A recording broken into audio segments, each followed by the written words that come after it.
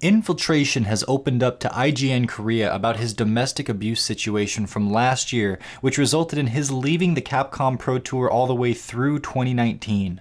We're nearing the end of his ban period, and thus we discuss where things now stand and how the community may receive him once he comes back.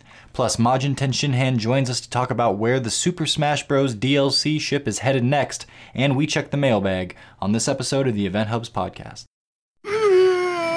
Perfect.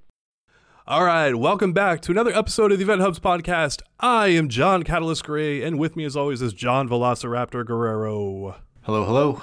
All right, so we're going to actually start this episode off on a little bit more of a negative, subject, but I think it's a subject that a lot of people are very interested in the fighting game community, and that's what's going on with Infiltration right now. And the most recent thing is that he did an interview with IGN Korea. There was an R-Kappa user that translated it, but we're not exactly entirely sure of the veracity of that translation. We think it's accurate, or we would not have put it up there at all. But again, lost in translation is a phrase for a reason. That's what we get into. But John, I know you put together this story. Do you want to kind of round out why we put this together and kind of the main angle we looked at when doing so? Sure. So there's a lot to this. Of course, in the interview that Infiltration has just recently done, he goes into pretty specific detail on what happened that night and such. And that's not so much our focus right now, but more so the fact that he, as a competitor, will be soon returning to the Capcom Pro Tour. Already has returned as far as competition in general, because he went to EVO 2019 and won in Sam's show. In true Infiltration fashion, it was like a Tuesday for him, right? Mm-hmm. But this guy's coming back, and it's more about, well, how is the community going to receive him now that this ban period is pretty much over with? Or, well, it will be over with. Actually, realistically speaking, it's through the 2019, all of 2019, not just the season, but I guess the year. Of course, that ends in about a little less than 4 months. But then realistically, as far as the Pro Tour is concerned, stuff doesn't usually get started till about March final round time. So we still got, 6-7 months before we'll actually see him playing in Pro Tour action. But it does stand to discuss, that he did this interview, and we are coming up on the end of this ban period that he himself imposed. There's maybe something a little bit to talk about there, in the sense that it wasn't actually Capcom didn't come forward and say Infiltration can't be on the tour first. Infiltration said, I'm going to be stepping away for the remainder of 2018 and through 2019. Capcom followed up on that and said, we agree with that, essentially, and that if anything else happened in this same vein, that would result in a lifetime ban. So it's not to say that Capcom would not have banned him, but it was Infiltration that came up with this, and that set the parameters, or the window for how long it would be, as far as we can tell. And that window is going to be over with pretty soon. Right. And I want to go back to something you said, that we're not focusing on a lot of what happened with his ex-wife and him in that situation, because the details there are pretty murky. And there's a lot, there's both sides of the tale. There's, the documents, the police records are, written in Korean. And there's also legal reasons we're not really going to get into that aspect of things. We can get ourselves in hot water. The information's out there as much as we know. You guys can definitely pore over the documents that Panda Global and Capcom put out there. There's more stuff in the IGN Korea interview. That stuff is out there, but it often comes down to no one really knows what happened there except for the two of them, right? And even then, when a lot of high emotions are involved, it's a proven scientific fact that your memory does not work as well, because your brain is trying to process everything that's going on. And it's hard for your brain to keep up and keep a perfect memory of everything. So that's a very rough situation. And I don't think anyone is very qualified to talk about that. And the people who are talking about that are the legal system, the courts and whatnot. And that's where it should be. So, but we are focusing right now on how we think things will go when Infiltration does return to the scene. And I will start off by saying that I don't think there's a right or a wrong way to feel about it. This is a rough spot that he put himself in, and I look at the scenario and I don't see a single winner at all. Everyone lost, and that's rough. That is just hey, you know what? That is a complete ball of suck. And I don't know any other way to put it, right? But we are seeing some people in the community their reaction to him right now. Some were apathetic. Others have had a serious issue with him being allowed to compete at Evo 2019. And for myself, I don't agree with what he did and how he handled himself with this scenario. Reading over the documents and all that kind of stuff. And neither does he, right? And to quote him actually from that piece that we recently posted, he said, if I acted better, none of this would have happened. And so he does acknowledge that, like, look, I messed up here. There were some parts I did wrong, all that other kind of stuff. There it is. And if you follow the case closely and know the major details of what happened, his ex-wife got a light bruise on her wrist and was cleared immediately to go back to work. No major issues. She didn't need to stay in the hospital or anything like that. This is stuff that's been documented, right? The things about her being choked, severely beaten, all that kind of stuff that was posted on RCAPA and on social media when it first came out, that was entirely a fabrication that just to make infiltration look awful. Some people bought that, and apparently some people still do. And it worked. I can't fault the strategy of whoever put that out there. We have our suspicions there, but it worked because a lot of people bought it hook, line, and sinker. But there was also a transcript that went up that wasn't used in the evidence, but that was a big thing that was used in that same vein to put infiltration in a negative light, saying that I don't know the specifics of it, so I won't go into it, but it made it sound like he was doing a lot more physical abuse than what seems to have actually come up. And that, again, was not used as evidence in this whole case legally. Right. So people have hung on to that. When you're looking at the stuff, I think you have to stick to the facts of what's been documented. And what was documented was a light bruise on her wrist.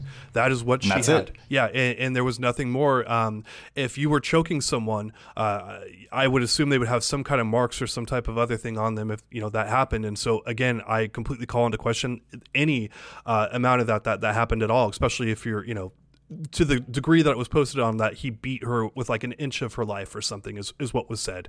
So, I mean, again, if you're going on RCAPA and expecting to find, highly detailed and verified sources and all that kind of stuff, you're in the completely wrong spot. Every now and again, they have some interesting stuff come up there. We're citing the translation from there. It happens, but for the most part, that's a really bad source to look at. So is, social media overall. So, but anyway, for the people complaining about him being at Evo, so all this stuff in mind, and we've just covered the details. I would ask them, if infiltration were to be banned for life over this incident, do you think that would be fair? To me, I can't look at someone having a light bruise on their wrist at however she got it, kind of thing, and saying, you know what, that is a lifetime ban from our community. That is you are done. You're never allowed to be here. And Capcom looked at it. Panda Global looked at it. A lot of people looked at the situation. The police looked at it in Korea, and he got a fine from it. There was no jail time. There was no anything like that. He paid a fine, and they moved on, basically. And how I look at this is some of the people complaining loudest about infiltration and other people like that mess up in this way. Those people, in my opinion, oftentimes have very big skeletons in their own closets that they're basically trying to excise or whatever, out of their lives and whatnot, and say hey, you know what, you messed up big time, and blah blah blah and all that kind of stuff. And it's I don't know. It's I think people who are more down to earth and other things, they don't really feel the need to call someone out. But usually, oftentimes, you've got some major stuff you've messed up on in your own life, and that causes you to lash out at other people that you see doing, similar things. I don't disagree. But I'm trying to give the benefit, not the benefit of the doubt. I'm trying to see it from all sides. So if you're the person that's saying I don't think he should be at Evo, and maybe you're saying that this isn't enough of a punishment, whatever it is, you're against infiltration still coming to majors and such. What is the basis of this? What is your argument against him outside of just I don't think he should be here? It's well, why? Because if it's none of us, as you established, none of us know exactly what happened. All we can go off of is the information that's come out, and then a lot of that information is he said, she said, so it doesn't get us all that far. You can see something as solid as, well, the damage done physically was a light bruise on the wrist, right? But at some point you have to go, well, I have to leave it to those that we have chosen, as a society, the law, to I have to give it up to whatever they decide, and they've decided that it wasn't like a criminal kind of thing. It was you pay this fine, and that's the end of it, and they don't feel like he needs to be, separated from the community further. And then that also goes for Capcom and the actions that they've taken, and then of course Infiltration himself, but I wouldn't really use him as one of the deciding voices in this particular vein. But I'm like, what is it that hasn't been done? What's your argument that he shouldn't be here anymore? Yeah. Because the people that we've given authority to make that choice have made that choice, and they say he can be here now. Yeah, and I think that what I've seen out there is people say any amount of domestic violence, like whenever it happens at any level, you're done, kind of thing. And I'm just, I look at that and I look at the examples that I've seen out there in other places, and I go, that's not realistic. That's not how things work. Like, Infiltration was charged with the U.S. equivalent. This was done in South Korea, but the U.S. equivalent of misdemeanor battery. And that can be punished, like the punishment for that varies wildly on the criminal record of the person involved. I'm assuming Infiltration had a completely clean record before this. Based on what he got, that would probably be the case. But over here on the state side of things, the jail time for that is about a month, or a fine. And again, that's R, not usually both. That is what the common theme seemed to be. And again, Infiltration paid a fine for this, and he moved on. And so it seems like the equivalency from our two countries is around the same ballpark. I can't say for sure, but at least it's somewhat around there, right? Yeah. Well, of that, and I think that I agree with you that that's where they would be coming from. Like, any is like too much. Well, that's not what we say in our legal system, which I think is what you're kind of getting at, right? So no, you don't get to say, you don't have an authority above our locally agreed upon authority that says this is how things will work out, Yeah, and I agree with you. And I mean, you can have that opinion, and I think that's what, people are doing. It's like, I'm not seeing major TOs and stuff jump out to ban them yet. And, if that's going to happen, maybe it happens later on down the line or something like that. But overall, I have not seen that be the case. And I think a lot of people who have big platforms, are using it as a chance to lash out at them. And again, I go back to, I think those people usually have very large skeletons in their own closet. They're trying to make up for. But with saying that, though, I do want to say again, I'm not saying he did nothing wrong. By his own admission, he knows he screwed up.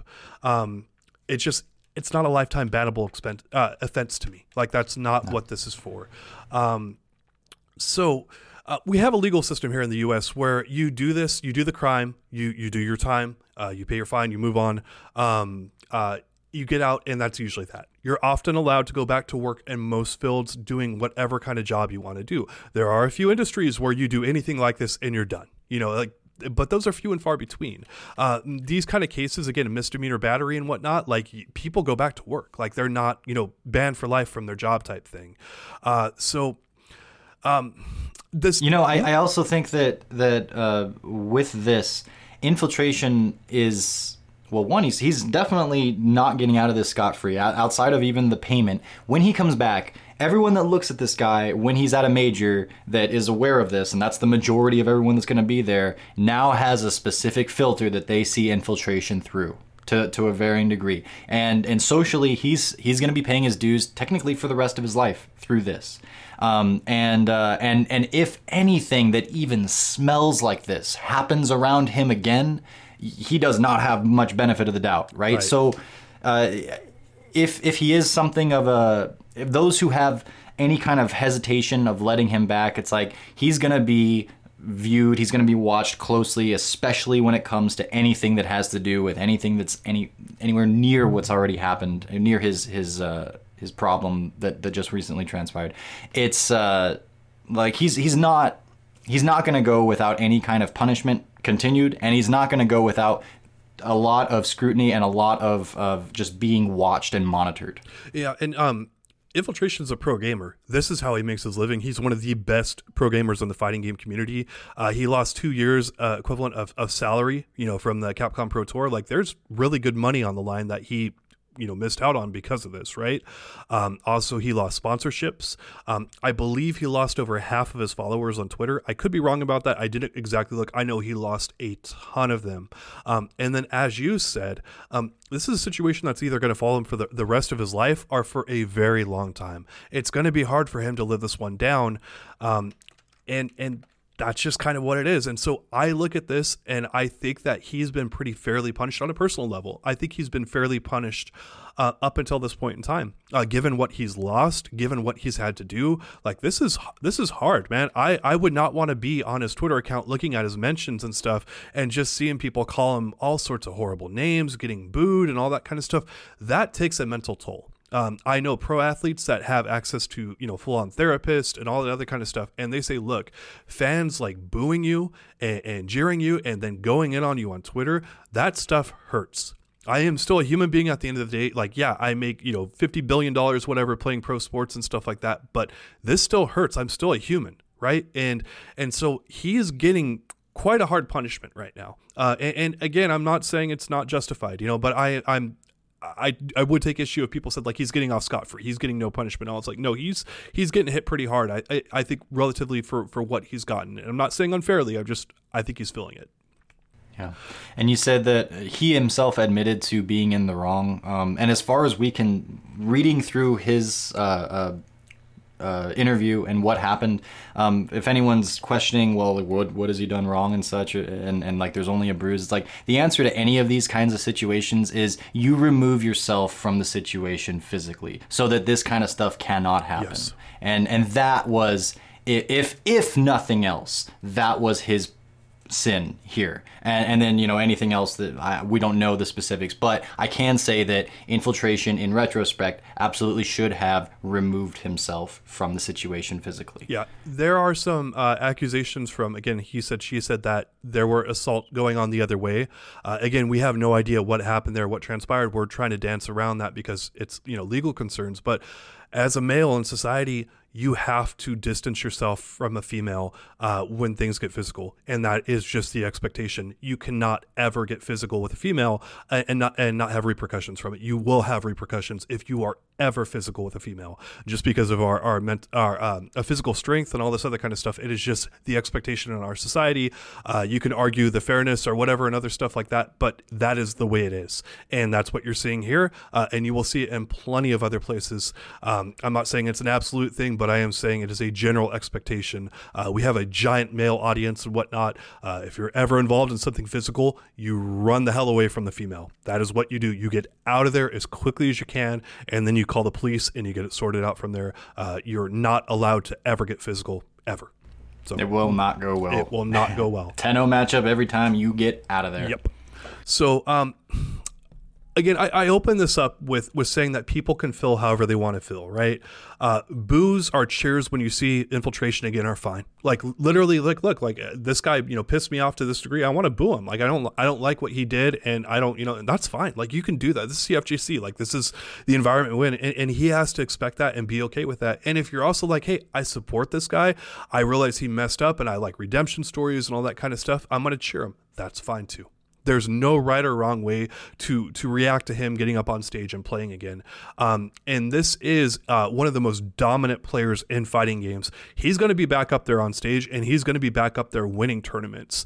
Just to kind of recap, because he's been out of the picture here for a little while, he was outstanding at the launch in 2016 of Street Fighter V. He took first place at EVO, final round, NorCal Regionals, and then second at CEO.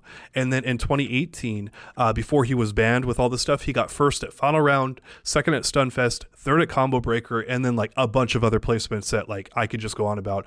This guy is an absolute force, and that's one of the reasons how come we're talking about this. This is not Random Joe 20 that's not going to really be out there. This is a person that's going to be very, very, very prominent in our fighting game community, and I think that it's important that we discuss this stuff and are talking about it and just trying to get more viewpoints from it. And John and I are not sitting back here and going, oh, we know everything about the situation, all that. We're discussing it right now as a team, as a website, to figure out if there's any areas that we're really missing. We don't want to be unfair to anyone in the situation. We want to really look at the stuff with nuance and care and try to figure out like how we should be reacting to the stuff, because not only do we speak for ourselves as individuals here, we speak for a good portion of our community with how we report on things and how we look into things. So we take this stuff very seriously. This is not something that we're sitting back in, and that's why we're heavily discussing it today. Mm-hmm. And I would not presume or go as far as to call myself any kind of an expert on this situation, but I will say when it first came out, it was our job to read as much as we could, get as much information, look at it from as many angles, and then report when we got facts. That was true last year when we were first delving into this. It's also true as this new information comes up when he does this interview with IGN Korea. And I can say, just standing from my personal stance, I've looked at this a lot. I have no reservation. I don't feel like it's going to be a problem. And so I'm not going to be booing. I'm going to be keeping a close eye. But I think that everything feels okay with where it's at, given the amount of information that I personally have. Yeah, on my own personal level, how I feel is that Infiltration messed up. And I don't expect the community to welcome him back with open arms. But I think if he works hard on keeping his nose clean, I think that most people will accept him back into the fold with time and mostly forget about this. It's not going to be something that, completely out of their minds, but it's like, you know what, like, yeah, you messed up, but I can see that you're trying hard and that you care about this stuff and that you're really trying to not ever repeat this mistake ever again. And you're trying to do really good things for the community, like welcome back, kind of thing. That's how I personally look at him. And I think a lot of people in the community will look at him too. But I will just say on the people who don't like, and you're really upset with him, that's fine to do that. But I will remind you that I have yet to meet a perfect person in or out of the fighting game community. And if you are really dead set against him coming back, like think if you are in that situation yourself and if you should be given another chance to get things back on track. And I think everyone listening to this podcast has messed up on something in their life that was a big deal. And if it was out there publicly, they'd be like, oh crap, kind of thing. And again, I think all of us would be seeking forgiveness and redemption if that stuff was out there. And I think that Infiltration deserves that. And I think that people need to keep in mind the severity of what he did and what he didn't do, more importantly, based on some of the rumors that were out there. And there it is. So moving on here, it's kind of like a tough transition. We're going into, a dark subject to mostly like lighter stuff. A very quick story here. This is common around newspapers around the country when those existed. Oh my goodness, there's so many gone now. But the editorial team would talk about the sports team and say, "Oh, let's go to the toy section," kind of thing, because of how light and like fluffy and stuff is. And that's usually the space we operate at here on Event Hubs and in the fighting game community. It's about having fun at the end of the day. We play games, like we talk smack to each other, but like we talk smack about like our main characters being stupid or whatever. Like that's where we get like not the serious stuff, right? So it's kind of hard to pick ourselves back up. But I do want to talk a little bit here about Whaley, who is a LoRa player from Japan, who got winner's side top 8 at the Street Fighter V Premier event, the PPL. And I think it's like Players Premier League or something like that over in China. But again, very big event, a lot of great players out there, and winner's side top 8 with LoRa. Like, that's amazing. Like, I was so looking forward to watching him play. And watching him play the first day, it was like he was on point. He was like, handling everything with care and just like, his attention to detail, his reactions, all that kind of stuff was beautiful. And so I'm like, hey, is this guy like kind of a rival for like IDOM and stuff like that? And might we see like a LoRa resurgence of some type? Like here's a brand new, like not brand new, but a new LoRa, player like emerging on people's radars, right? So he goes up against Mago and top 8 winner side, and he was awful.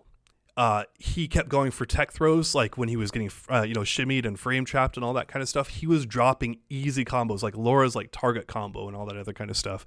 And I don't even look at this as like a choke, because a choke is playing well and then nerfs kicking in and destroying you at like a clutch moment. That's kind of like how I view like, a choke type thing. This was nerves destroying this guy from the very start. Like from the very start, this guy looked like he was like No, it was a tournament-wide choke. He was doing well all up until top 8, and then once you jump into top 8, there was the choke. But it was much more broad than happening within a single round, is what you're saying. Yeah, and again, I was really looking forward to him playing, and the fact that he fell on his face this hard was so disappointing to me. But I also saw this as, I'm not trying to put this guy on blast, but to me, it shows how much nerves can be a factor for everyone. No matter who you are, they can wreck you. This guy was doing great throughout the tournament. This is a huge, man, I would be doing backflips if I got, he got 5th place at this event, right? I'd freaking be going crazy if I did that, right?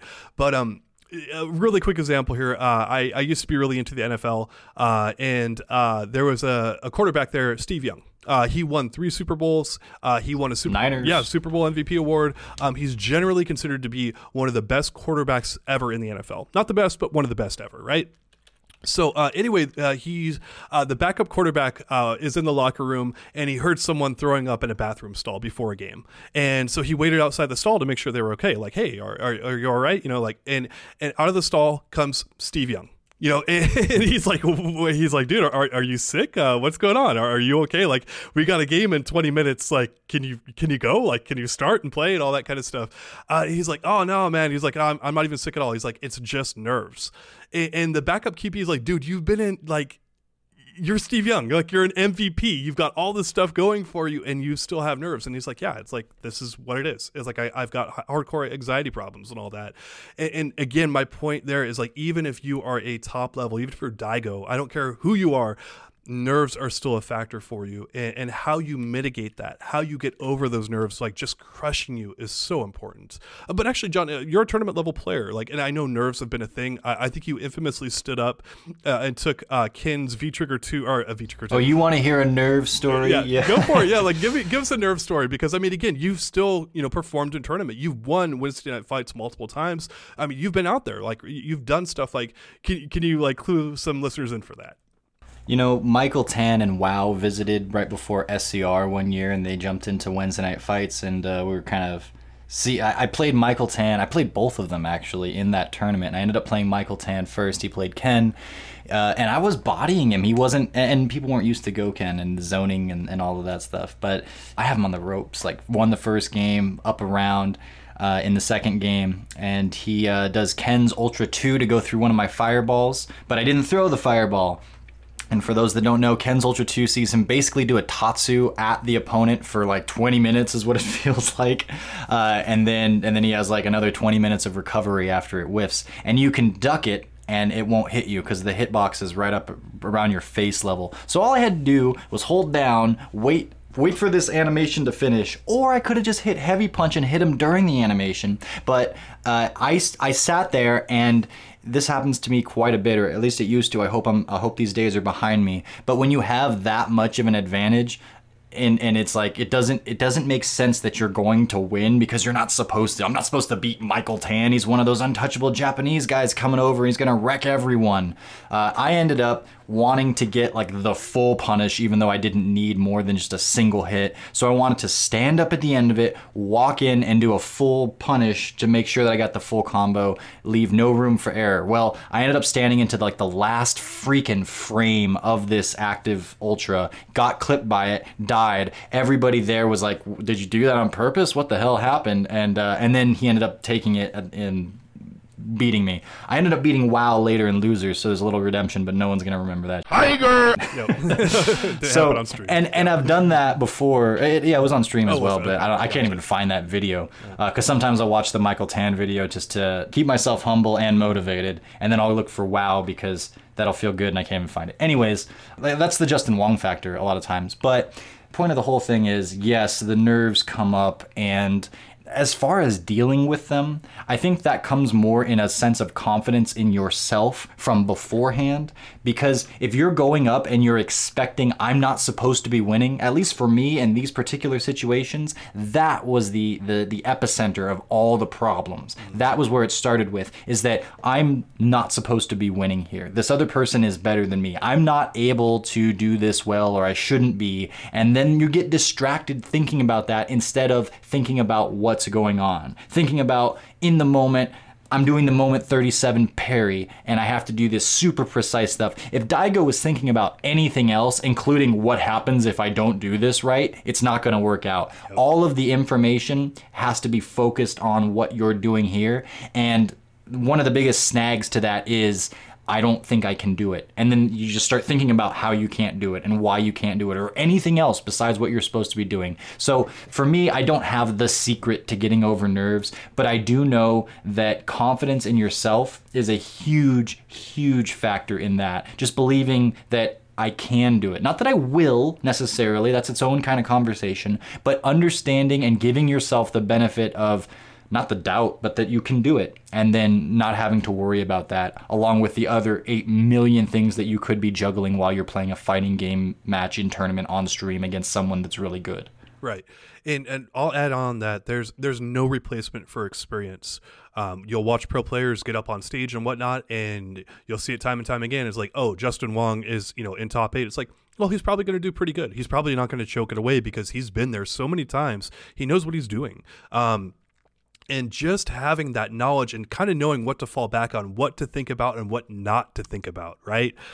You'll end up on the wrong end of Evo, moment 37 or whatever, if you're thinking the wrong thing, and that's where Justin did. Like, you can actually watch a video and watch Justin panic and whatnot, and he got blown up for it huge by being baited into doing a super where Daigo was sitting there waiting for him. Like, Daigo was just like sitting there tapping forward on the controller every now and again, because that is a preemptive super for that, where if you're not tapping forward when the super comes out, you'll die, and it was an amazing read on his part. He knew it was coming, and there it is. But having that experience, being there before, doing things like breathing techniques and meditation. You will see Tokido sit there and clasp his hands together and breathe and other stuff like that. And if you watch this goofy guy on Capcom Cup or whatever, you'll see him pressing his fingers, talking about myself, pressing my fingers into my joystick, reminding myself to stay calm and to do things. And I had John watching over my shoulder as I was playing against a Kali player. And he's like, and he saw a moment where I cracked, right? And he's like, oh man, I hope things aren't going to go completely downhill. And then I recollected myself, realized I messed up there, and I came back and I won my match. And that's one of the lessons that Tokido specifically uses meditation to teach, but also just to overcome, is that there are essentially so many things that you could be thinking about that could get your attention away from what you should be doing. And he talks about that, like when you're just trying to meditate and you're not supposed to be thinking about everything starts flowing through your mind. And he says that when that happens in fighting games, one of the ways that you can get shook is when something crazy happens. It doesn't go your way. Someone throws out some random move, but it ends up crush countering you when it should have been, something really detrimental to them. And then you start thinking about that, and again, your attention is pulled away. Tokido's lesson is let that happen, acknowledge that it happened, and then let it pass. In the same way, when you meditate and something comes into your mind when it's not supposed to have anything in it, you go, okay, that happened, let it pass right through, and then go back to doing what I was doing. But when you get hung up on that whatever, then you're going to lose. Exactly. And both Tokido and Daigo, players we definitely look up to, have said very similar things. Daigo, over the years, has said stuff like, don't focus on winning. Because if you're focused on winning, you're thinking about I could lose and all this other kind of stuff. You're not focusing on the match that is actually happening in front of you. You're worried about winning or losing, which, that's going to take care of itself if you play well or don't play well, right? So people might be, okay, that's great. I'm never going to be up on the Capcom Cup stage or whatever. I don't have an opportunity to do this. What do you guys try to tell me this stuff? It's not applicable to me. Well, actually, there's ways to build up your experience here and kind of, mental fortitude, if you will. And it's a simple and fun one. Let's say you have a friend that you play that you normally beat regularly, right? But it's usually close. Right. And so what you could do is you can invite over a few people. Maybe it's your parents, maybe it's, a sibling or two or whatever, to watch you guys play. And then at that moment, when you have an extra pair of eyes on you or a couple of them, there's more pressure. There's more people watching. There's more. It increases what you have going on. Right. And depending on how you react to that, normally, like I just said, you usually beat this person, but it's close. You might lose. And that is an opportunity for you to grow and to learn how to stay more calm and to get yourself in that mindset. Some people find, putting maybe bison bucks or some other stuff on that to increase the pressure will help. but just expanding your horizons and trying to simulate the tournament experience as much as you can in that, type of environment. Maybe streaming will do it for you. You've got 100 people watching you, 50 people watching you. Like, there's a lot of ways you can do this that will help you start to mitigate the pressure and the nerves that come with these situations. Yeah, and another one is just if you're playing online, depending on what your rank is and how experienced you are. But this is true for me. When someone of higher rank pops up online, I immediately have this idea of how good they will be and how they're probably going to be better than I am. And this kind of goes more into what I was saying specifically earlier about being worried about the other person. But just going online, and when you find yourself facing someone that's a higher rank than you, and you feel like you're at disadvantage, that's a perfect place to practice this, and just to bring your focus straight back to the middle and just straight back to what you're supposed to be doing in this moment, in this potential frame trap versus block situation, in this last hit situation. Just do the right things there and don't be thinking about anything else like their rank or their ability. Well said. Well said. So it's another thing you can practice at home, and this works at any level, any fighting game. Most things in life, actually, just staying in the right frame of mind will help you so much. And there it is. Okay, and now we're going to bring in Nicholas Majin Tenshinhan Taylor. Welcome to the show, Nick. What's going on with you? Thanks for having me, and hello, everyone. Not much. We were just talking about a lot of Smash stuff the other day, and it seemed like a good thing to bring up on the podcast as well. Yeah, actually, jumping into that, I wanted to read a quote here from Sakurai about how Smash DLC is basically decided. And what he says here is that this time the selection was made entirely by Nintendo, and I decided if we can create a fighter based on their selection. So basically, to synopsis like that, or synopsize, whatever the word might be, to create a synopsis, there we go. That would be Nintendo brings Sakurai a list, and he decides hey, this is like what I can do or what I can't do. And in your opinion, Nick, is there any chance that that system, how likely is it that system you think is staying in place for future DLC? I already thought it was incredibly likely, but we basically got it confirmed now as well, because Sakurai does a column, I think, once a month or something, and there's this guy called Push Dustin on Twitter who translates it from the magazine every time. And he actually tweeted out that the DLC process is the same for the upcoming DLC, because Sakurai said that in the latest column. All right, there we go. So, what does that lead you to kind of believe about the selection process? What kind of characters do you think Nintendo might put on there or not put on there, kind of based on what you think they're looking for? I mean, it's really hard to say, because we started off this DLC wave with Joker from Persona.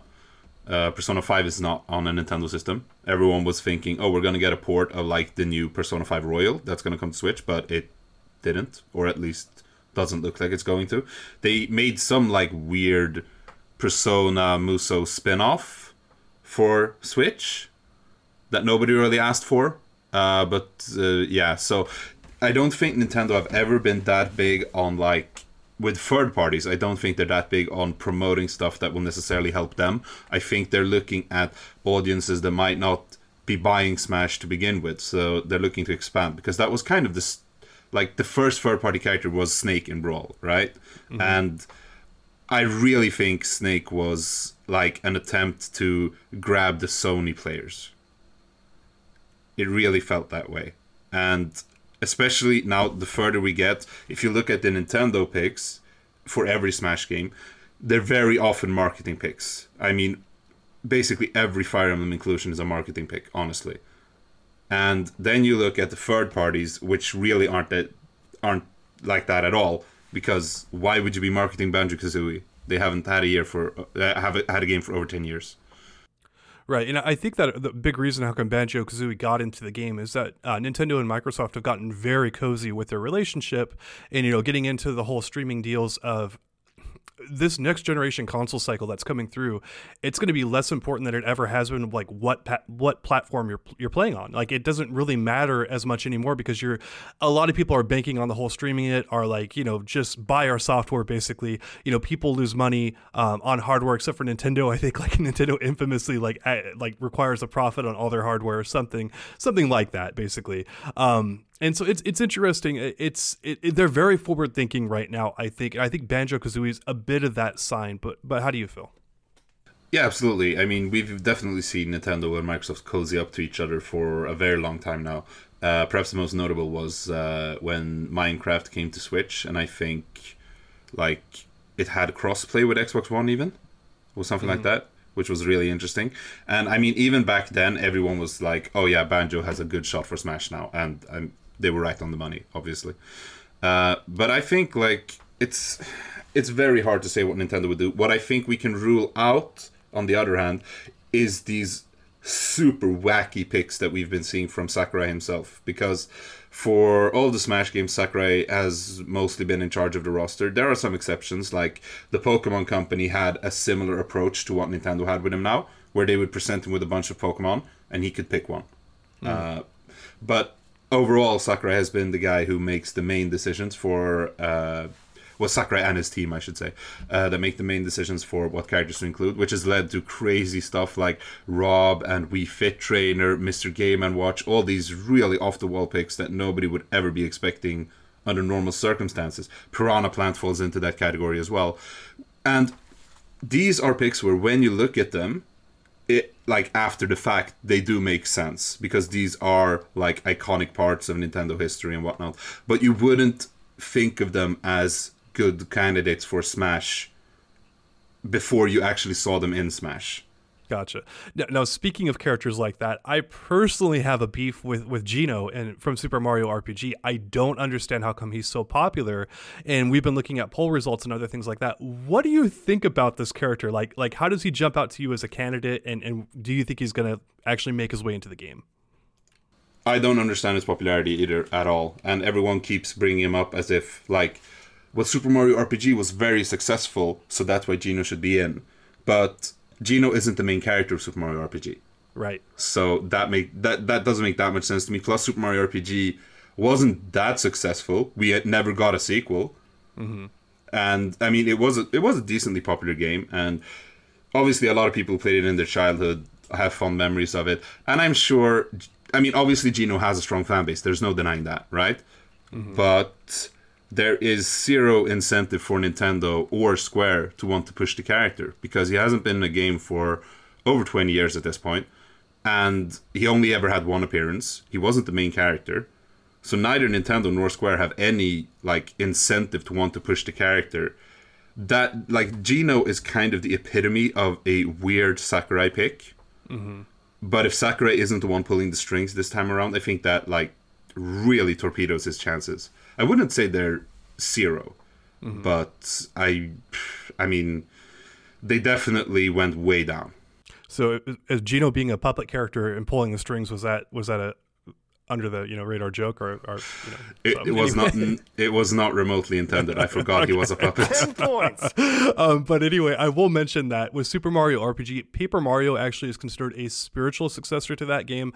It's a little bit of a stretch, but that is what they do say out there. But like you, I see it as such a remote possibility. But it's like the ultimate like fan Sakurai like kind of pick. Like you would not expect that character to make it, yet you can't entirely rule it out, because that's what he does, right? Like he does this off the wall kind of stuff that it makes sense once you see the character in the game, and it's like really cool at that point.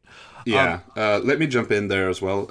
You have Paper Mario, and you also have the Mario and Luigi Superstar Saga series. Both of these are RPGs with Mario characters, and both of them have been somewhat seen as spiritual successors to Super Mario RPG. Geno isn't in any of them. Right. That's also very notable to bring up. Geno does have a cameo in the first Superstar Saga, but he doesn't like say anything. He doesn't do anything. He's just a puppet in a room. Yeah. Yeah, I don't understand people's fascination with it, but I didn't understand King K. Rool, and you guys all came on the podcast and explained it to me. I still don't get it. I'm still like, why not Dixie Kong, but right? He at least has a damn presence in the game. Like, you remember King K. Rool for some specific examples. Yeah. Right? Yeah. But Geno, it's like, well, he was just there as a puppet once, and sure, maybe people kind of liked him, but yeah, It's weird. I think it's one of those kind of situations where someone said something charismatically once, and a couple other people went, yeah, and it was almost maybe even ironic or something along those lines, but it kept getting momentum, and it became this thing. And maybe that's not the case at all. No disrespect to those that truly love Gino, but how the hell, like you guys are getting at, it doesn't add up. Like, there shouldn't technically be this charisma for the character, and yet there is. Yeah, it's a super random pick, but at the same time, when he has that many fans, I could see them wanting to appease those fans. As for King K. Rool, like you were saying, Raptor, I mean, he has a gigantic presence. He's the main villain for the Donkey Kong Country trilogy and Donkey Kong 64. They even had a cartoon show with Donkey Kong when I was a kid, with King K. Rool in every episode. I mean, whether you get it or not, he's one of the most iconic villains in one of Nintendo's most successful franchises. And I mean, look at the sales of any Donkey Kong Country game, and it blows Mario RPG out of the water. And that, we're talking the main villain of that series against a side character from one game. You know, I really want to argue that point, but it was too damn good, and I'm going to have to hold that L. I really don't have a good rebuttal to that. That's a really good point. So moving along then, since I was very wrong about that, I want to talk about Ninja Gaiden's main character, Ryu. Not the Ryu from Street Fighter here. This is Ninja Gaiden. This is a cult classic game. Like, speedrunners love this game. It is brutal difficulty on the NES. The arcade port of this game was like a beat 'em up, kind of like a Final Fight, type game. But the NES version was a very different, like, film noir, cinematic stuff. Like, it was an epic game for the NES. But what a lot of people don't know is that the popularity in terms of sales didn't quite add up to that. Like, Nick, I know you follow this pretty closely. You and I are both, big fans of Ninja Gaiden speedrunning, and also, Castlevania, which I think this game kind of fits into that same type of mold. But can you elaborate a little bit on that for our listeners? Sure. When you look back at retro gaming in particular, there are a lot of games that people just kind of assume that everyone played. And then there are the games that everyone did play. So I would say the latter category you have, for America, you have Duck Hunt, because Duck Hunt was a pack-in game, so it sold around 30 million copies. So basically everyone did play Duck Hunt, right? Mm-hmm. Then you look at a game like Castlevania or Ninja Gaiden, where I think it's more the case of it sold all right across the world. I think both Castlevania and Ninja Gaiden were around 1 million for like their main games, which is a good number. But when you compare it to Mario Brothers, which was 40 million, it really pales in comparison. And these kinds of games are probably games that a lot of people didn't necessarily buy, but they experienced at their friends' houses, which is great, but that's not gonna give the company any idea of it being a big IP, right? Because you're not actually getting any money from someone going to their friend's house and just looking at the game. So I think there's this notion that Ninja Gaiden is much bigger than it was. That's not to say it's minor, because it is a franchise that has continued to this day. It's been a while now, but we did have a significant resurgence in 3D with a Ninja Gaiden on, I think it was on the PS3. No, it was on the Xbox, the original Xbox, the first one. And then they did like new versions and did Ninja Gaiden 2, which I had on the 360, and then Ninja Gaiden 3, which wasn't quite as well received. And you also have the character Ryu, who probably to differentiate him from Street Fighter's Ryu, nowadays goes more by Hayabusa, because that's his full name, Ryu Hayabusa. You see him in... He's the same character in Dead or Alive, Exactly. Yeah. You see him in Dead or Alive every iteration, so he's definitely a character that's still around. And if you're looking at the company Tecmo Koei, that would be their biggest character, right? I mean, I can't really see anyone arguing that point. Right. It just goes back to the point of, like, as much as beloved as Castlevania is, like, I don't know how many games in the series like even sold over 1 million copies. The only one I'm fully sure of, actually there are two I'm fully sure of sold over 1 million. It's Symphony of the Night and what's it called? Lords of Shadow, which a lot of people don't even consider to be a proper Castlevania game. Yeah, and so people look back at these games as like, and they're huge cult classics now, especially in the speedrunning community. But I mean, they had a following back then, but the sales were just never there. And I think we'll get into it here a little bit later. But John, it sounds like you want to jump in maybe about some Castlevania 3 anecdotes or something like that. Oh, I wasn't going to, no, but I can. Actually, yeah, we'll do a little aside here. So I'll tell everyone the story, because I mean, we've got Nick right here, so why not do this all. So way back when we were talking about like, really difficult games, and I asked Nick, I'm like, hey, what do you think of Castlevania 3? And he's like, that game's not even that hard. So we went and looked it up on GameFAQs, like how long it takes to beat it, and like, how many people think it's difficult and all that. And I gave Nicholas 7 hours to beat the game. 7 I gave hours. you 8. Yeah, you would have got it. But it came super close. He streamed it for everyone, and he was getting all salty about the stairs, like the freaking stairs. That would be a bleep in there, but like, yeah, why did they, like, and just kind of going crazy about it. So John Velociraptor here watched Nick playing the game, and he's like, dude, what's Nick having so much trouble with? I can murder this game. No, I did not say it like that. Okay, I understand that you and Steven took it that way after I had said all this, and it was not at all a slight to Nick. Let me tell you what's up.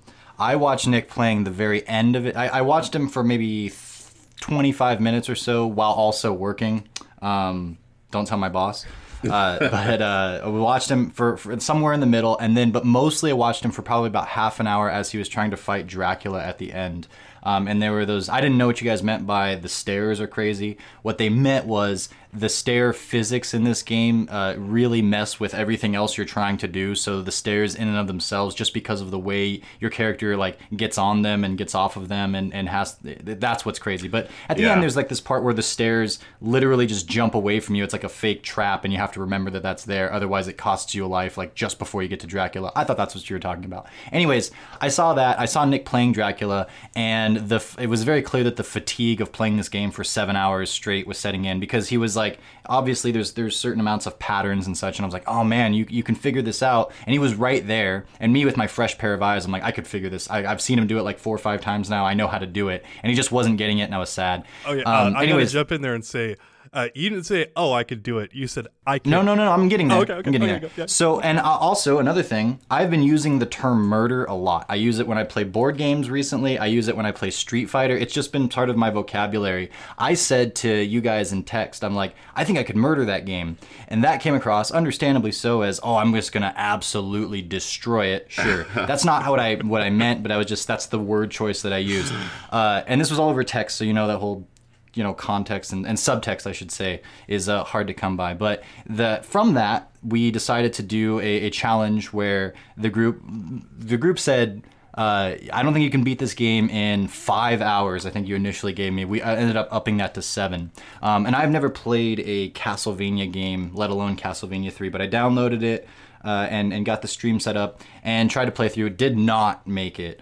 And it was so as much crap as I would give. Let me back up there, John. Why don't you tell our listeners how far you made it in the game after we gave you 8 hours? I made it to level 9, and then I quit at about 7.5 hours. Okay. And didn't you make it to level 8? Did you actually make it to level 9? Yeah, I was on level 9. Oh, okay. I didn't see the end, so I don't know. But I want to take this moment to point out that I was 2 hits away from killing Dracula. Yeah, and again, I didn't mean this to ever be... If I had 7 hours and 5 minutes, I would have made it. I didn't mean this to ever be. Yeah, you could have beat it way before that. It was just like that fatigue. Going back and thinking about, like, I was getting hung up on these stupid little guys that were much easier than a boss, and I was still getting hit by them because you do it for so long, and your abilities start to wane. You have to walk away from it for a little while and come back and refresh. Yeah. Anyways, I want to tell our listeners actually a little bit more on that. So we let Nick know. That John was streaming, of course, put it all over chat. We retweeted it and stuff like that. And then we also mentioned Nick, like, hey, when John was watching you stream, that's when he said, hey, I could murder this game. So no, I said that the other day. Well, whatever. Anyway, let me have my moment, damn it. It's more fun for comedic effect in the story and all that kind of stuff. So Nick jumps into chat, and John has died on these like dust bunny things that spin around platforms and whatnot. Yeah. And he writes into chat, and I love this moment. He's like, "Dear Diary, why am I so free to dust bunnies?" It was just epic. And I'm like, dude, like Nick has upped the difficulty of this game from like a 10 to a 12 out of 10 kind of thing. It's like, he is just like, because John kept checking the chat too. He's like, I gotta stop checking the chat. I'm like, get him, Nick. I'm like, sick him. Like, he can't, like, there's no way he could beat Castlevania 3 plus Nick. Like, okay, but let's be honest. The most of what I wrote was supportive, and I did help him out. But I did troll him every time he did something really stupid. Yeah. So one, I'm going to do it again on Saturday because I'm getting back on the horse. Yeah, and I'll stream it and everything, so you guys can watch. I haven't played through the whole thing. I've played through the first couple levels a few times, but I haven't had enough time to like really dredge through the whole game. So, and I think that's fine too, because I kind of want to just pick up where I was. I don't want to have a whole bunch of like, well, now I know how to do it. It's going to be really easy. Yeah. And the other thing that I have to say, because I'm super salty about it, is that in the it's in level 6. There's a sequence where you're in this water area, and there are these mermen monsters that swim in the water, pop out, shoot fireballs, go back in, and swim through. Well, when they're in the water, you can see their silhouettes, but my game was glitching out, so where initially I could, and then after I died a few times, I came back in, and they were completely gone. So not only was it Castlevania 3 and Nick in the chat, it was also invisible bad guys, and that was the level that I got hung up on for like 2.5 hours, and I think a wide part of that, because I didn't hang up on any other level for 2.5 hours, was because of that. So I'm not saying that I would have beat it otherwise. I'm just saying that was what demoralized me. And then we got to level 9, and there's another part where it has that, and it was also glitching. And I was like, this isn't fun anymore. Like I got super demoralized. So take my L going into this weekend coming up. I'm going to do it again and hope for the best. And Dracula, I'm coming for you. I'm just going to quote Reggie and say no Johns. Nice. Anyways, Smash Bros. Yeah. Well, sorry. One more thing on Castlevania that needs to be said. There are several routes in Castlevania 3 you can go through, and one of the rules we had, I think Raptor probably had the same rule, was not looking anything up before playing the game for our challenges. And I mean, I've cleared Castlevania 3 before, but it was many years ago. So you played the game before you did your you did your run on stream? Of course I did. I already beat it. Okay. But here's the thing. I took the hard route by mistake, and you took the easy route by mistake, and that is something the listeners need to know. Yeah, I think that the listeners should also know that I had never touched a Castlevania game before, and you'd beaten this game. Oh, they know if they watched you. That's true. So I just want to say that this has been going throughout our entire team, you guys can hear the energy and passion in her voice. Like I put $60 on the line. Like if either guy beat the game in the time I allotted them, they got $60, and they had to put down nothing except for their time, right? And that's how we set this up. And this has been going on for like 10 months now or something like that. Like Nick and I actually had this discussion, I think like 2 years ago. But he just, got the opportunity to get his stream equipment like back set up and all that kind of stuff. So it took us a little bit to follow through on it. But my point here is, even with this long, aside here, is that even these games that strike a huge amount of passion and energy for us, that doesn't mean they were great for sales. And I just wanted to use this actually as a great example of that. Like, I mean, you sometimes see this stuff and you go, oh, like, this has got to be crazy. But then you look at the business aspect of things and you go, oh, wow. That doesn't really add up, and I can see why Nintendo or Sakurai or whoever might not be that interested in adding, this franchise into their game. There it is. I was honestly surprised they added Castlevania. I always wanted Castlevania in Smash, but I was super surprised and super happy. And they did say in an interview later on that one of their main reasons for adding Castlevania was because of how famous and celebrated the music is, and all the composers they were really chomping at the bit to get a chance to make their arrangements of Castlevania music. So that was a big factor in why they added it, which is obviously understandable because the music is probably the most famous part of Castlevania. Yeah, and it was really good when I was playing through it. Another thing, though, when it comes to why did you pick someone like Banjo-Kazooie over others that seem like they could be much more fruitful? When you have more than 70 characters and you are the massive entity that Nintendo and Smash has become, I think you can also take some losses knowing that it's going to be in good faith. You're going to make a smaller portion of people really happy, and maybe they don't end up plus because of Banjo or something like that, although it seems like they are because everyone loves this thing. But maybe there's a lot more hype than there is actual money coming in. You can take those losses and still look good in front of every single group of people that you're trying to get to as you're expanding it out and getting more and more of the gaming community. So I don't think that just because someone is not going to be potentially as financially viable takes them off of the table for a game like Smash Ultimate because they're so big. They can write a few checks in order to play the long game. Yeah, absolutely. I think all of the DLC sells really well just on the virtue of being DLC for such a big game. And if we're looking at characters that aren't actually that big, I'd say the main candidates are, number one is Bayonetta. I mean, I love those games, but Bayonetta is definitely the smallest third party in Smash. And honestly, as much as I love the dude, he's my absolute favorite fighting game character of all time. Terry Bogard his presence as a character is bigger than his actual franchises have probably been, because Yes. SNK isn't that big of a company. I mean, for fighting gamers they are, but like in general. And I mean, yeah, he's a big gaming character, but when you stand like next to the hero from Dragon Quest, or Snake or Sonic, he just doesn't measure up. I guess Joker from Persona would probably fall into that category as well, though. So Nick, do any characters really jump out at you like right now in terms of like? I don't know if they're going to make it, but like I bet you Sakurai is like looking in this direction, or Nintendo is looking. Like, is there anyone that really jumps out to you as like a very likely candidate right now? Resident Evil. I wouldn't be sure of exactly which character, but the horror genre is one of the few genres that isn't yet in Smash. And Resident Evil is actually Capcom's #1 biggest franchise. So we have Mega Man, Street Fighter, we even have Monster Hunter in the game via the boss character Rathalos, but you don't have the #1 game from Capcom, which is super weird. I mean, imagine if someone was doing a crossover where Nintendo was the guest, and they would bring in Zelda, Kirby, Donkey Kong, but not Mario. Mm-hmm. Wouldn't that be super weird? Yeah, no dice there. You could not do that. So yeah, and that's why I really feel like Resident Evil is approaching at this point. But I mean, there are some hurdles. Obviously, Resident Evil characters don't do that exciting. Like their actual abilities aren't that exciting, right? Mm-hmm. You would probably end up with someone relatively similar to Snake, I guess. And there's also like the realistic weaponry was kind of a no-no before, but after Bayonetta started having guns, I think maybe it's more okay now. I'm not entirely sure. And well, Snake had has rocket launchers and grenades and stuff, right? Yes, but they wouldn't let him have knives or guns. They would only let him have explosives. That was kind of the thing back in Brawl. It was like they explicitly said it in interviews like that. Well, it totally makes sense. You could shoot someone, and that's just totally horrible, right? But if you blow them up and destroy them and put them into little pieces, that's fine. Yeah, of course. Just T-rated. Welcome to like general censorship practices. They never make sense.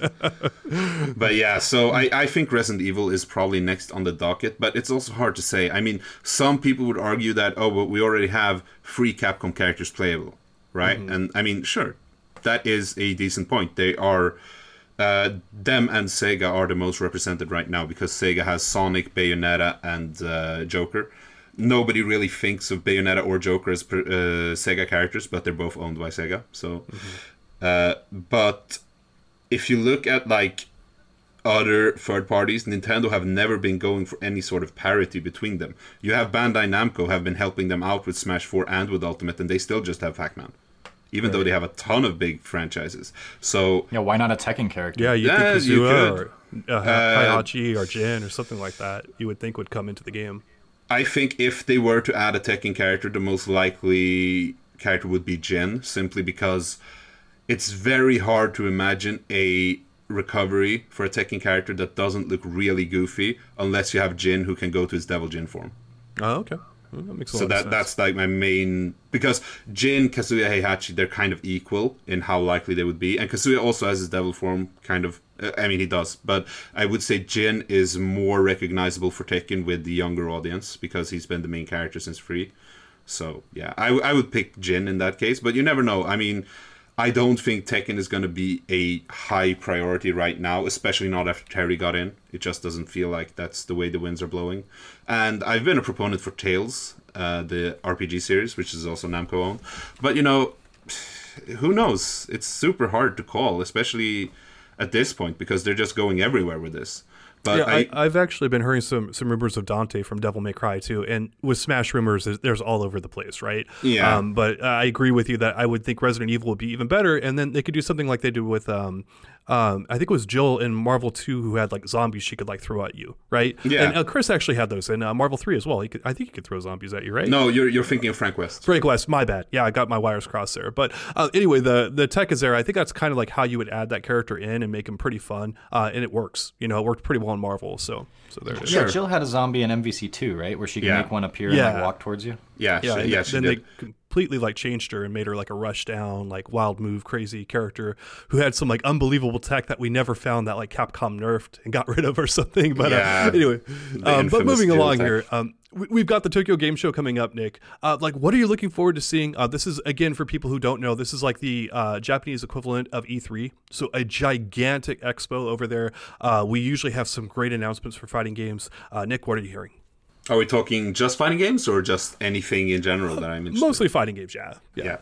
So we know that Guilty Gear 2020 and Grand Blue Fantasy Versus are going to be there.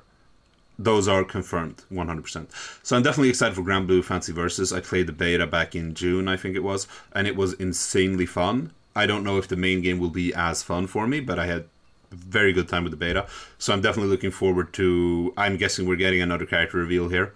I think they said they have 3 more characters before launch, and launch is in February. So yeah, timeline-wise, it makes sense. For Guilty Gear 2020, I honestly have no idea what to expect. I mean, I'm a big Guilty Gear fan. We saw the reveal trailer at EVO. They showed very little. I would assume they're probably going to give us like a glimpse at a few more expected characters. You know, characters that are pretty much always there. I would guess like Chip, maybe Mei, Sato, something like that. So we'd like get to see brief views of their new designs, depending on how much they changed, because Sol and Kai got some slight makeovers, but nothing gigantic, and I think that's probably what we're going to see overall. Maybe they'll share some new details on that new character we saw. There was this really badass guy towards the end of the trailer, seemed like a samurai kind of. I'm not sure, but yeah, I think those are the 2 main games, since they actually announced beforehand that we're going to be seeing them. Outside of that, we have the gigantic Street Fighter tournament, which is, I don't know if the official terminology is Super Premier, but the like tier above Premier. There are only 3 the entire year. Yeah. So that we had EVO, that was the first one like that, and this is the second one, and then the third one is the NA Finals in November, I think. The Red Bull something. Yes. They change the name every year. It's the Red Bull something every year. Yeah, so that's going to be huge. I know there are 1,000 players signed up. Obviously, like anyone who competes in Japan is going to be there. I know there are a ton of people who have traveled internationally. I know Alex Myers is there. Last weekend we saw in China Crossover and Kaba were there, presumably because they're going to Japan right after. Men RD was already in Japan. He skipped China, but he's going to be for this one. I know Metal Queer Solid from Europe is going, so I would assume like at least 20 other players from Europe are also going. Yeah, I mean, there are going to be an absolute ton of people competing, and it would make sense for Capcom to show something here, but at the same time, they just show the Halloween costumes, and we know, like, the bigger announcements were, they said October and November, was it? November, December. November and December. So I don't think we'll see a new character. They already just showed costumes. I think they might have more costumes or something like that in store. Possibly, you know, we don't really know. We just got this huge announcement about like it being part of the Olympics. So maybe some more details on that. You know, something, because it's such a big event. And real quick, just to recap that actually for our listeners who haven't heard that yet, it is $250,000 that's going to be on the line. There are online qualifiers to get into this. It's a really big deal. It's wonderful to see. I believe it's partnered up with Rocket League. And and that $250,000. Oh no, you're right. It's a $500,000 goes to both. So you're right, $250,000. Yeah, so a huge prize pool. It looks to be very serious, very legit. Capcom's quite excited about it. Oh no, I think said like I can stop losing sleep or something like that over this, because you know the announcement's finally out there. Really big deal. So I mean, there's a lot coming here. In John and I often talk about on the podcast here how involved Capcom wants to be in the esports movement. This is a sign of that. This is like where their company is trying to head, and they're trying to make esports just like this huge part of what they do. And again, here's part of it. So yeah, for sure. So yeah, Nicholas, I think TGS will have a lot of that stuff, and I also think we might see some surprise stuff at TGS, because a lot of companies go there. Bandai Namco are going to be there. There might be something for Dragon Ball Fighters there, possibly, maybe, but it hasn't been announced beforehand. So anyone who's interested in fighting games, or any games really, should keep their eyes open during this entire week, because it officially starts tomorrow, I believe, and then it goes on until Sunday. We already saw a Final Fantasy VII Remake trailer come out today, so they're already like prepping the stuff, they're shooting it out. So yeah, just stay tuned. Perfect. Nicholas, thank you so much for joining us, and we're going to catch up with you soon. Keep getting those top 8s, man. We expect it now. Like, you can't get by without getting top 8s. You have to get them now. But thank you again so much for joining us. Thanks a lot for having me, and I hope everyone tunes into Ultimate Fighting Arena in Paris, first weekend of October. I'm going to be there. I'll be participating in Street Fighter V, Samurai Showdown, Tekken 7. I'm hopefully also commentating Street Fighter V if the schedule allows, so look forward to that. And also, I'm going to give a quick shout out to my stream. I play hard games there all the time. You can see some Castlevania, you can see whatever. Please tune in. Thank you.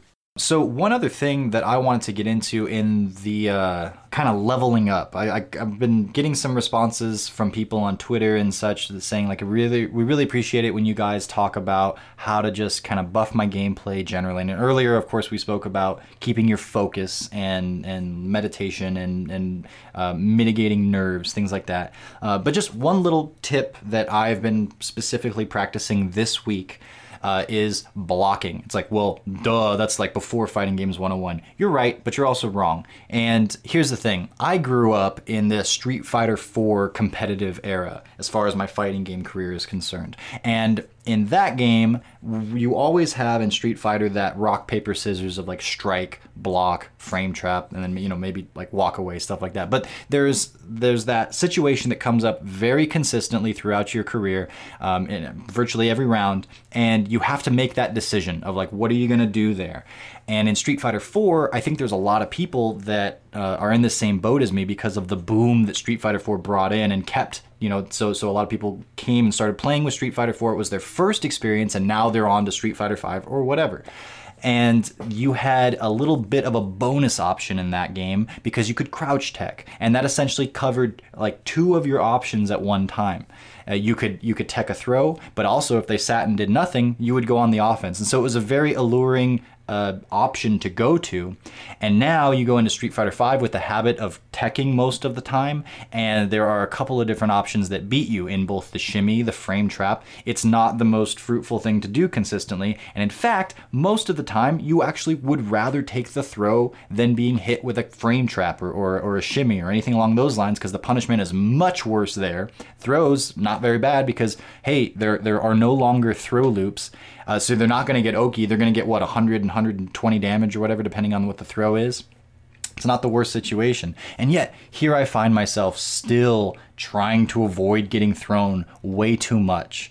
Now, this, of course, doesn't really apply when you're talking about really high stun or end of the round situations where a throw is going to stun or kill you, because then it's just as scary as everything else. But most of the time, going back and watching the replays or just noting it as the rounds are progressing, man, I'm pushing way too many buttons when I'm on defense. And if I just chill, things will go so much better. And it's one thing to understand that, it's a whole other thing to be able to do it, because I have been in the middle of rounds and then I identify, okay, I just got knocked down, I'm gonna have to deal with this rushdown pressure right now, I'm just gonna chill. And even though my brain's saying that I'm just gonna block, I don't care if I get thrown, whatever, eventually I find myself pressing buttons because it's so hardwired into my fingers. So it's a process, man, it's a process. And as simple as, yeah, just block is, man, I'm sitting here preaching it to myself in the moment and still not doing it. So it's something that's hard to get over, and maybe I'm not the average person. Maybe people are better at it than me. It is a constant problem in Street Fighter V. It's why shimmies are so effective in this game. Yeah. It is a problem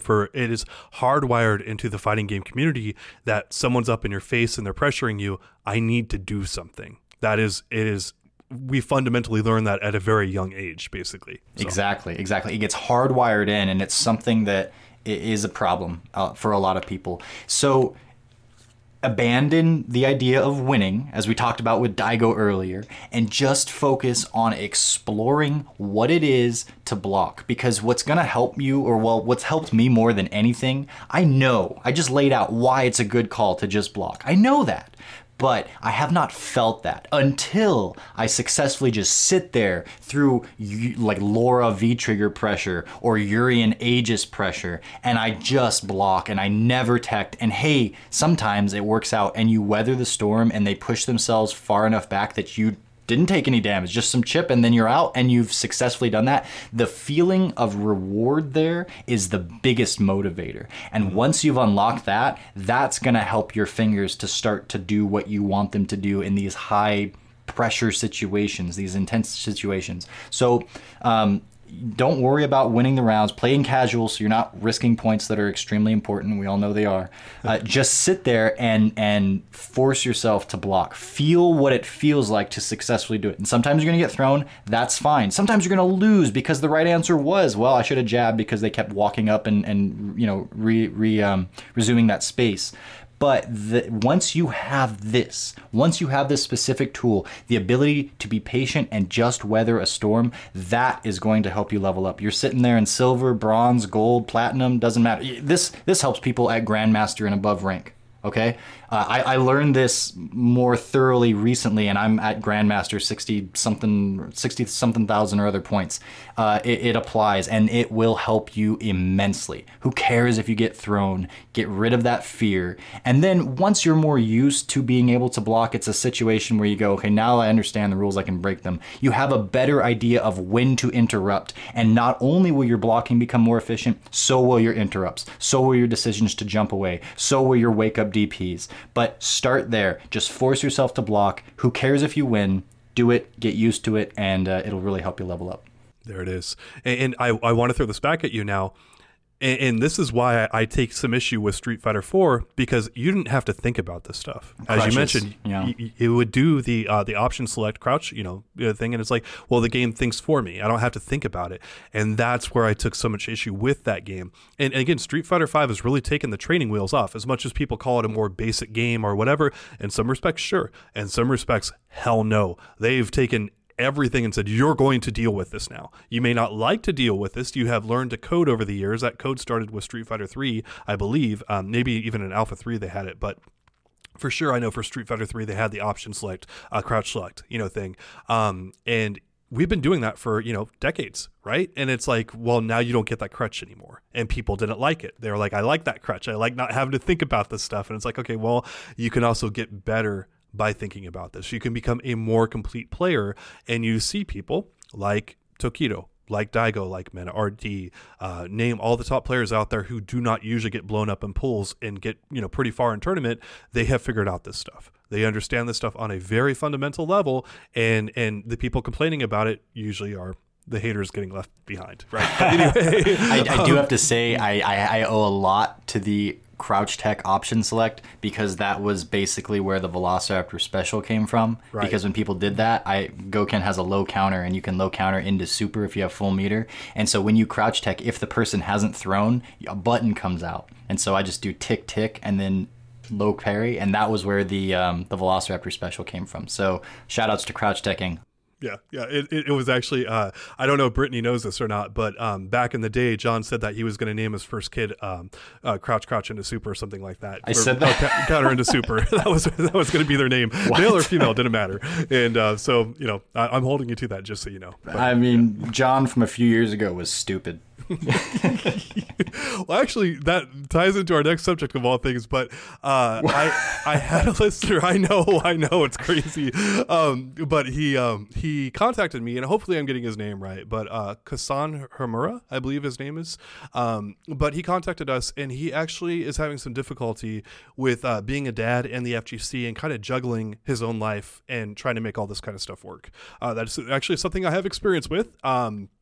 So he notes that he's heavily into fighting games in general, but being a working dad on top of everything, he's struggling since, his child was born. And it's hard. It's hard to have a balance between work, home, and hobbies.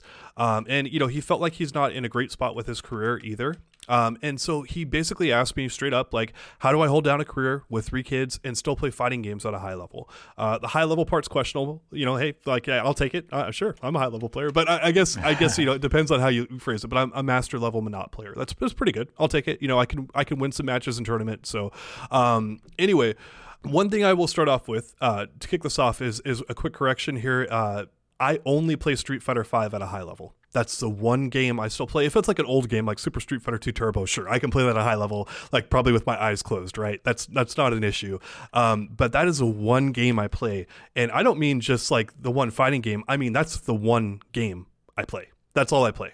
For example, we were talking about Castlevania. I'm obviously a very huge fan of that series. Bloodstained was like the spiritual successor that just came out. That's on my to-do list to play at some point, but it's taken a complete backseat to just playing Street Fighter V, because where I'm at right now, I'm really happy with the game. I enjoy it. It helps feed into my career. And so where I'm going with this is that you have to make sacrifices when you've got a family. Like, there's no other way to do it. But when you make those sacrifices, you're trading up. Like, let's say, there's a game that you really wanted to play. That's like, maybe not really wanted, but like was looking forward to. Like on your like want to play list, it was like a 7 or 8 out of 10. Well, what you'll find is that gets replaced by having the opportunity to spend time like with your wife or your kids, and to see the magic in their eyes when you teach them about like a 3-hit combo in Street Fighter V. And I watch that with my oldest son, who I am teaching to play Street Fighter V slowly but surely. He's got a school and all that other kind of stuff he's focusing on. But when you watch your child's eyes light up, and on a more basic level, like when you're teaching them to read or to speak properly and other things like that, and they're seeing that magic time with dad, you remember that as a kid, like your want to play through some random games and stuff like that, it diminishes quite a bit. And it doesn't go away. It's like, hey, I'd still love to be playing Bloodstained and I'd love to have the time for it. But that stuff, it becomes, the volume level gets turned down on it. And it does take time. Like you spent your whole life, single and not having children and all that kind of thing. Like, it takes a little while for you to be able to properly adjust and kind of have that balance in there. But you have to kind of prioritize that too. Like, being happy in life and doing that, it's hard work. It's really hard work. And if you don't put in that work, like, it's very easy to get miserable. Your life changes dramatically when you have kids, and you have to, and when you have a career for that matter. It's no coincidence in the fighting game community that a lot of new players kind of jump up on the scene and have a lot of success, and they're very young. And that's not uncommon. I think Mena RD is he even 20 yet? I don't know. These young guys showing up. NuckleDu was young. NuckleDu. not anymore. Sonic Fox just turned 21. Yeah, Sonic Fox is like 15 years old or something like that. It's like he's like the legend, because he's really not that old. You think he's older than he is, and he's like so young. I think he's like more like 19 now. But you've got these young guns out there, and it's different for them because they have the time. And I'm not saying like, oh, I could beat Sonic Fox if I had the time. Like, that guy's a freaking prodigy beyond belief and all that kind of stuff. It's just things have to change as you get older, but it doesn't have to be bad. Like, you can make it bad. You can say like, hey, I don't get this, I don't get that. But you replace some of the things that you did before with things that are really difficult. Like, when I said this stuff is really hard, like, you get very frustrated with your kids, like when they do stuff that like is really messed up. And I won't go into that because it's like, but, and it's hard to help them work through that stuff. You've got a whole brand new person that you're trying to grow and get, into a good spot. But when you see it click for them, when you see those magic moments, like, you will trade beating 100 video games for that one time, because the reward is priceless. It's freaking priceless. So that's, I don't have kids. Well, I don't know. I don't think I have kids.